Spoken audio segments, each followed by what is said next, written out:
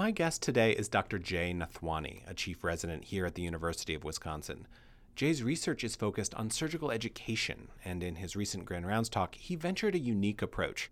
Jay shared some interviews he's conducted with our more seasoned attendings, discussing some unspoken truths about the life of a surgeon and the inner conflicts we sometimes face when a mistake has been made. By acknowledging our personhood, Jay believes we can better learn from those mistakes and grow as surgeons. Enjoy. From the Department of Surgery at the University of Wisconsin, welcome to The Surgery Set, a podcast that explores the field's latest innovations with the pioneers at its cutting edge. I'm your host, Jonathan Kohler, an assistant professor in pediatric surgery here in Madison, home of the Badgers. Thank you for joining us. Dr. Nathwani, welcome to The Surgery Set. Thank you so much for joining us in these last months of your time with us as a chief resident. Thank you for having me. It's my pleasure. We're going to talk mostly about your amazing talk that you gave as part of your Grand Rounds. Before we start, I always like to talk to the chief residents about sort of how it is that they ended up doing surgery at the University of Wisconsin. Sure. So I would tell you that I came from a town in Illinois called Glen Ellen. It's one of the suburbs of Chicago, a northwest suburb. And I actually came from a divorced family. I kind of was in a situation where I had to kind of learn it all on myself, if you will, kind of raise myself type thing. I learned early in my life that I like to use my hands. I used to build landscapes for my neighbor. That was my summer job, and I also worked at a fitness center, and then I went to college, and I really realized that I was going to take a very kind of classic South Asian approach to my career development, that I enjoyed the field of medicine. I knew my whole life that I wanted to be a surgeon. I actually thought I was going to be a neurosurgeon originally. And when even as a little kid, like growing up, surgery was from probably till about 5 years old, I said businessman, and then after that, it was I want to be a doctor. Yeah, I was doctor fireman for like the first few years, and then I consolidated. Okay, probably doctors, right? Yeah. But I'll tell you that once I got to college and I realized this definitely was it, and it was realistic.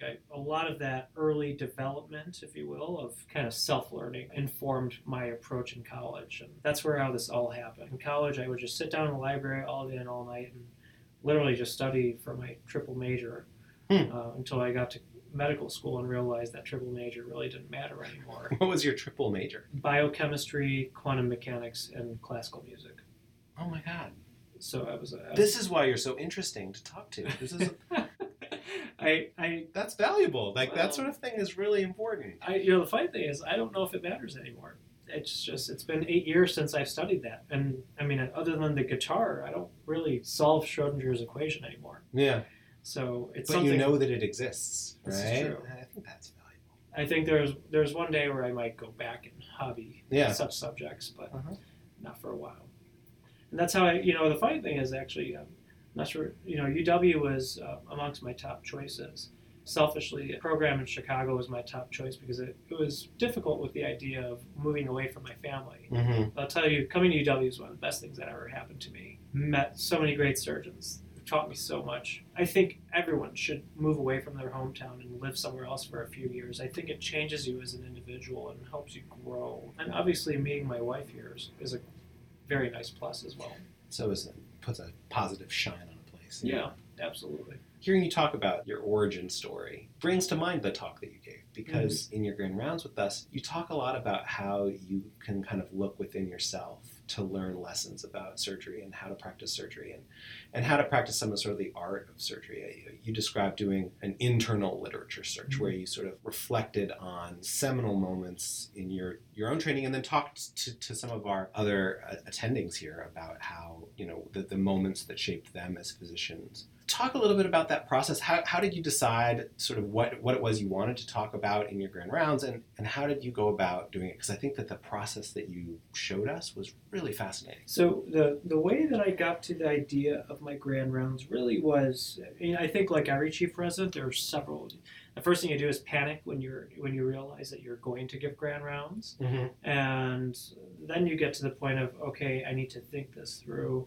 I think my topic was a natural extension of my research, which is surgical education. The twist is that I chose something that really we've not researched at all. It first actually came from the idea of one of my patients who really showed that he cared for me. It made me realize that there's something that we, kind of a bill of rules rules that we have to all follow. I called it the Rulebook in the presentation that we all kind of develop individually, but we don't do a really good job speaking of externally. Mm-hmm. And once I realized that patient cared for me, I started thinking about everything else, that all these rules that I developed and how I was going to care for my patients, and when I was going to decide too much was too much, or what compromise between me and patients and what they say and what I need to inform with my knowledge is going to say this is too much for a patient. Yeah. And so that's where the internal literature search came in. The internal literature search was meant to actually objectify all the rules that we develop individually. So I literally wrote down, since my intern year, and I haven't done this in the past 7 years, once I realized I was going to do this, I sat down at a desk and I wrote down every patient's name that I could remember since my intern year. It actually started with a pediatric surgery patient who just left the first mark on me. But I would write out their whole story, and I would write out my involvement in their healthcare, and then I would write out their outcomes and how their outcome affected me, and what that meant for the future of my patients under my healthcare. And so sort of what individual lessons you learned about how to be a surgeon from patients whose names stuck with you over this yes, and I think some of that is what are the principles of surgery that I'll pass on, or what are the principles of surgery that will stick to me. Some of it's how to be a good bedside doctor. Some of it's where do I set my boundaries. Mm-hmm. I think it's a whole conglomerate and composite of information that we all put together. One thing I would emphasize that I try to do, and this is something that's true for any type of problem I solve or I try to solve, is that I first try to put my own bias away. And I'll try to think about the problem from everybody else's perspective who's involved. Mm-hmm. And try to filter down to what the right answer is based on what's considered morally correct or what's considered correct from certain point of views, and choose the answer then. That's what I try to do with this literature search. Try to understand it from an attending surgeon's perspective, from the chief resident's perspective, from the nurse's perspective, from the operating room's perspective, and then put it there and say, okay, this seems to be the best answer and best compromise and the best principle to live by for me. So can you tell us sort of specifically, like what are some specific examples of patients and the lessons that they taught you? I think, kind of non-specifically discussing the pediatric surgery patient that was now 6.5 years ago. This is a patient who had a very unfortunate abdominal tumor who underwent a debulking operation. And she came back as a recurrence, and I think what's true about surgical services is that sometimes we also serve as palliative care services when the patients return. Yeah, and we've talked a lot on the podcast about how we do that a lot, but maybe we don't necessarily have the tools or the training to know how to do it. And I think what happens is then our past experiences try to inform what the current experience should be, and then we try to make small changes to those experiences and those applications. This particular patient, the parents were very involved in her healthcare. One of the parents would stay at her bedside every night and cuddle her to sleep, and then wake up with her. She had very bad pain from her recurrence, and they would try a lot of alternative methods and try to manage this pain. What I realized is us being physicians who want to use a number of narcotics or try to use catheters or try to use blocks, it's just not what the family wanted. And we give them a menu of chemistry and right. Here are all the things that some lab came up with. Or here's all the things that we have researched. Here's what all the level 1 evidence says. That's not what this family wanted. And I think what's true is this young lady, I don't know if she wanted that either. I think she wanted to have a clear mind. And so the family would bring in a lot of holistic methods to manage her pain. And we realized that we need to respect that. And that was probably a really good example of where we realized that we would be treating the family, not just the patient herself. Once we finally sat down as a healthcare team and actually parsed this out and realized the truth of this, that's when we were able to finally hit some ground with the patient and their family. And I think what was actually interesting is once they realized that we were willing to accommodate their wishes and make sure their wishes are number one, they started actually considering our options. And so it turned into a compromise. And it turned into a dialogue. It didn't turn into, this is what your daughter's going to get. And that's what I think one of the biggest things actually for treating a whole family could actually serve as a benefit to the patient. And then you didn't stop at your own reflections and your own patients in this talk. One thing that I thought was really great was that you you actually went out and engaged, in a sense, it was qualitative research, right? You went out and talked to other attendings about their experiences, and you showed us video of some of those discussions. What did you learn taking a more general view? So the Grand Rounds, actually, this is one of the slides that I had to delete, because the Grand Rounds is too long. It's 2 hours long. But I modeled my Grand Rounds based on stuff that Dr. Greenberg did in his Grand Rounds, his Surgical Psychology 101, and then Dr. Foley and Dr. Rice did a part on surgery in couples. And then Dr. Kalilu, one of the transplant surgeons 2 years ago, came here from Turkey. He was actually the lead for the liver transplant program here. Yeah. And he did some really interesting things also. So I got the idea for videos from Dr. Foley. And what I realized from that is that I think the discussion's more powerful when you engage other individuals, because I think you want to hear from individuals who have had decades of experience. Right. You want to hear about somebody who's not went through it only for 7 years. The guy who's only done it for 7 years is probably still missing a lot of experiences. Yeah, I guess it gives you a sense to sort of test, like, how much is your own personal experience and reflection, and how does this form, your education as a doctor individually versus, like, what is universal to the experience of being a surgeon. And what I took away from it was really nice to hear these sort of major, voices in our department, old school folks who've been around for a long time, who you think know everything, sort of acknowledge that they have vulnerabilities and have had challenges and have had complications, and it's like, okay, it's not just me. Right. Right? And that was and you picked up on a very deliberate choice that I made, which is I went to people who have been around for a while. People that they're so busy that they can't usually talk about something like this. Yeah.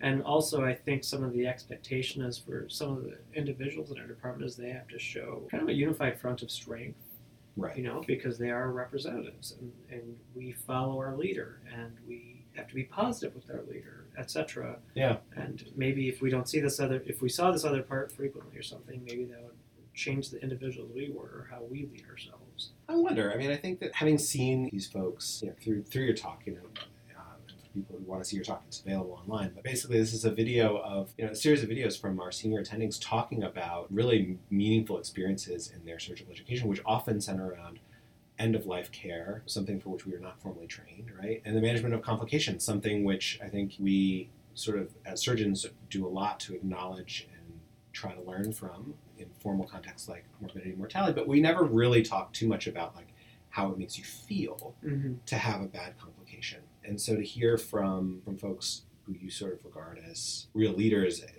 having them say, like, oh, it was really hard on me to have this complication, and it made me really question my abilities. Someone who you, everybody knows is great, is so validating for not just trainees, and I assume it was validating for trainees, but I mean, as a junior attending, it was incredibly validating for me because, as you will soon discover, when you finish residency, it's not like a light comes on and suddenly you really know everything. You still are in that process of discovery, and you discover that you have reached the top of a ladder to find another ladder. And so, I think hugely informative for anyone practicing medicine to remember that other people are, like, going through this too. And you're not alone. It's not all an internal monologue, right? Yeah, and I think what's also very interesting, and this builds upon the point that you made, is that one of the interviewees actually brought up how the moment he heard that his mentors had made the same complication that he did, the way he looks up to that individual, and for him to hear that that individual had that complication 3 times,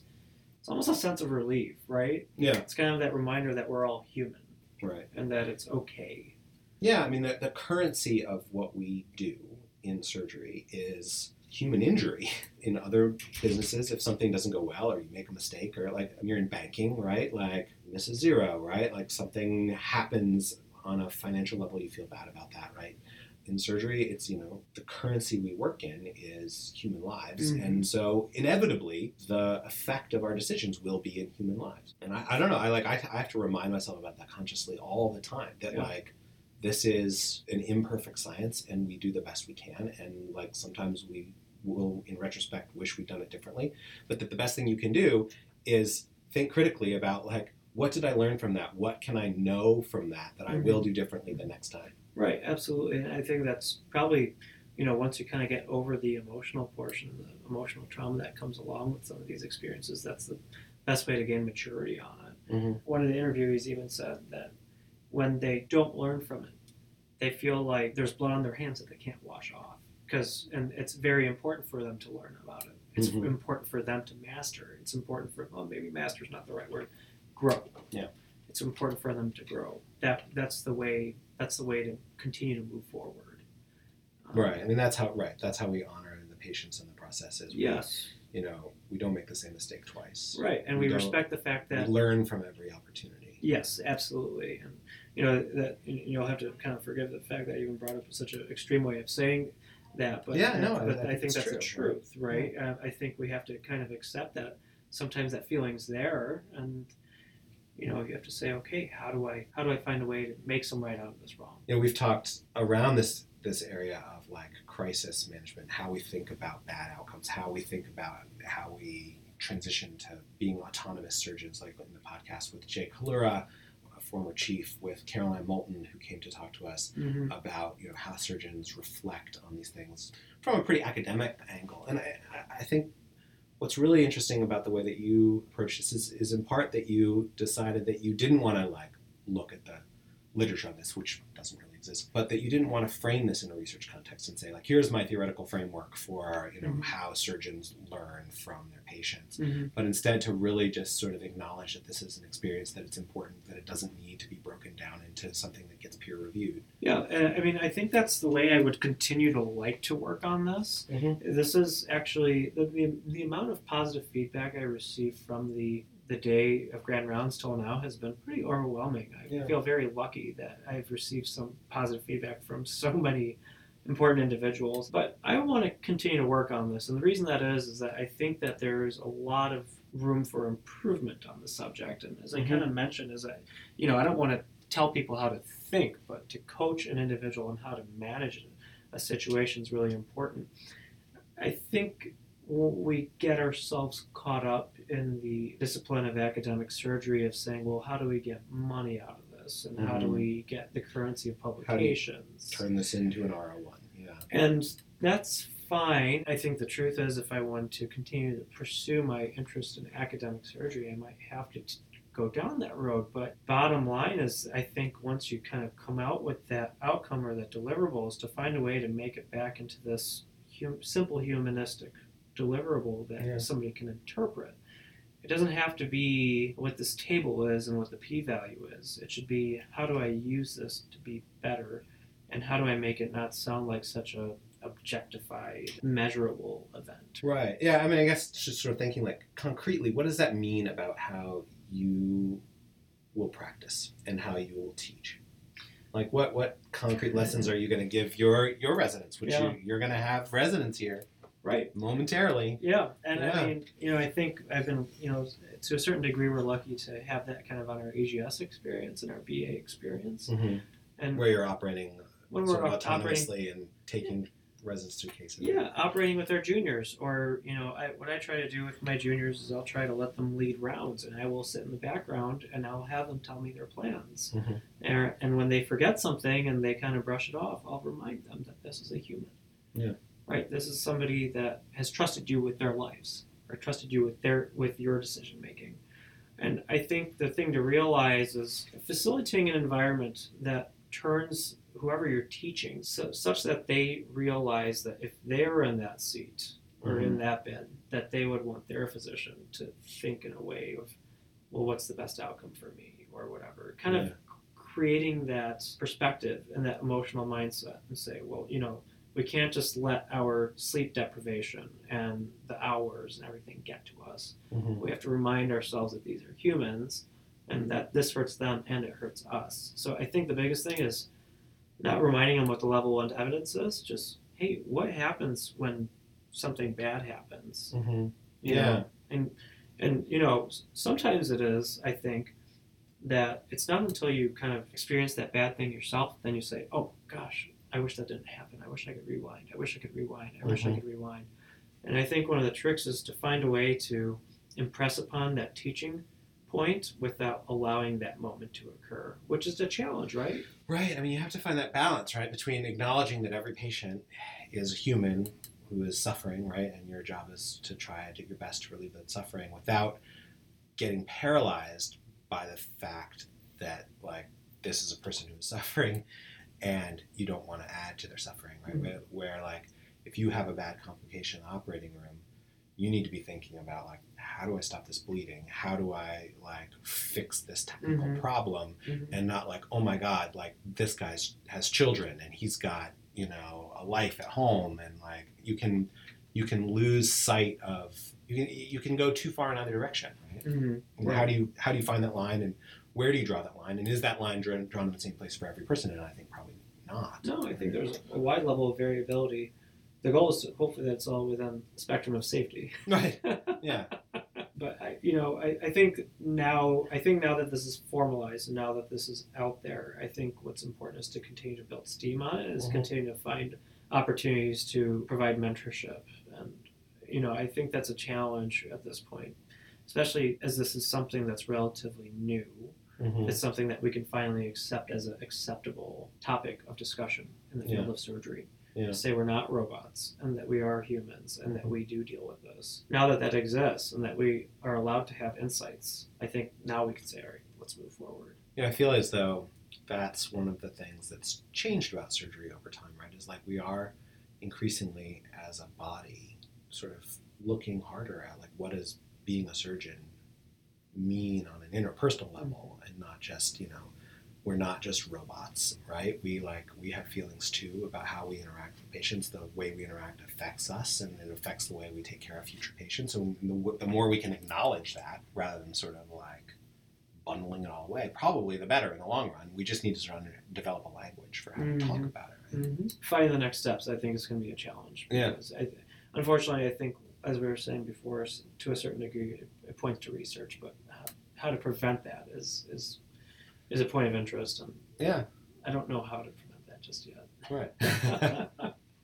Right. I mean, it's not like this is a topic that can't be researched, but I think you're right. You don't want to, again, like objectify it, turn it into a bunch of hypotheses and theories that have no practical effect, and instead to just sort of head on say like, look, we're people, we need to talk about what that means.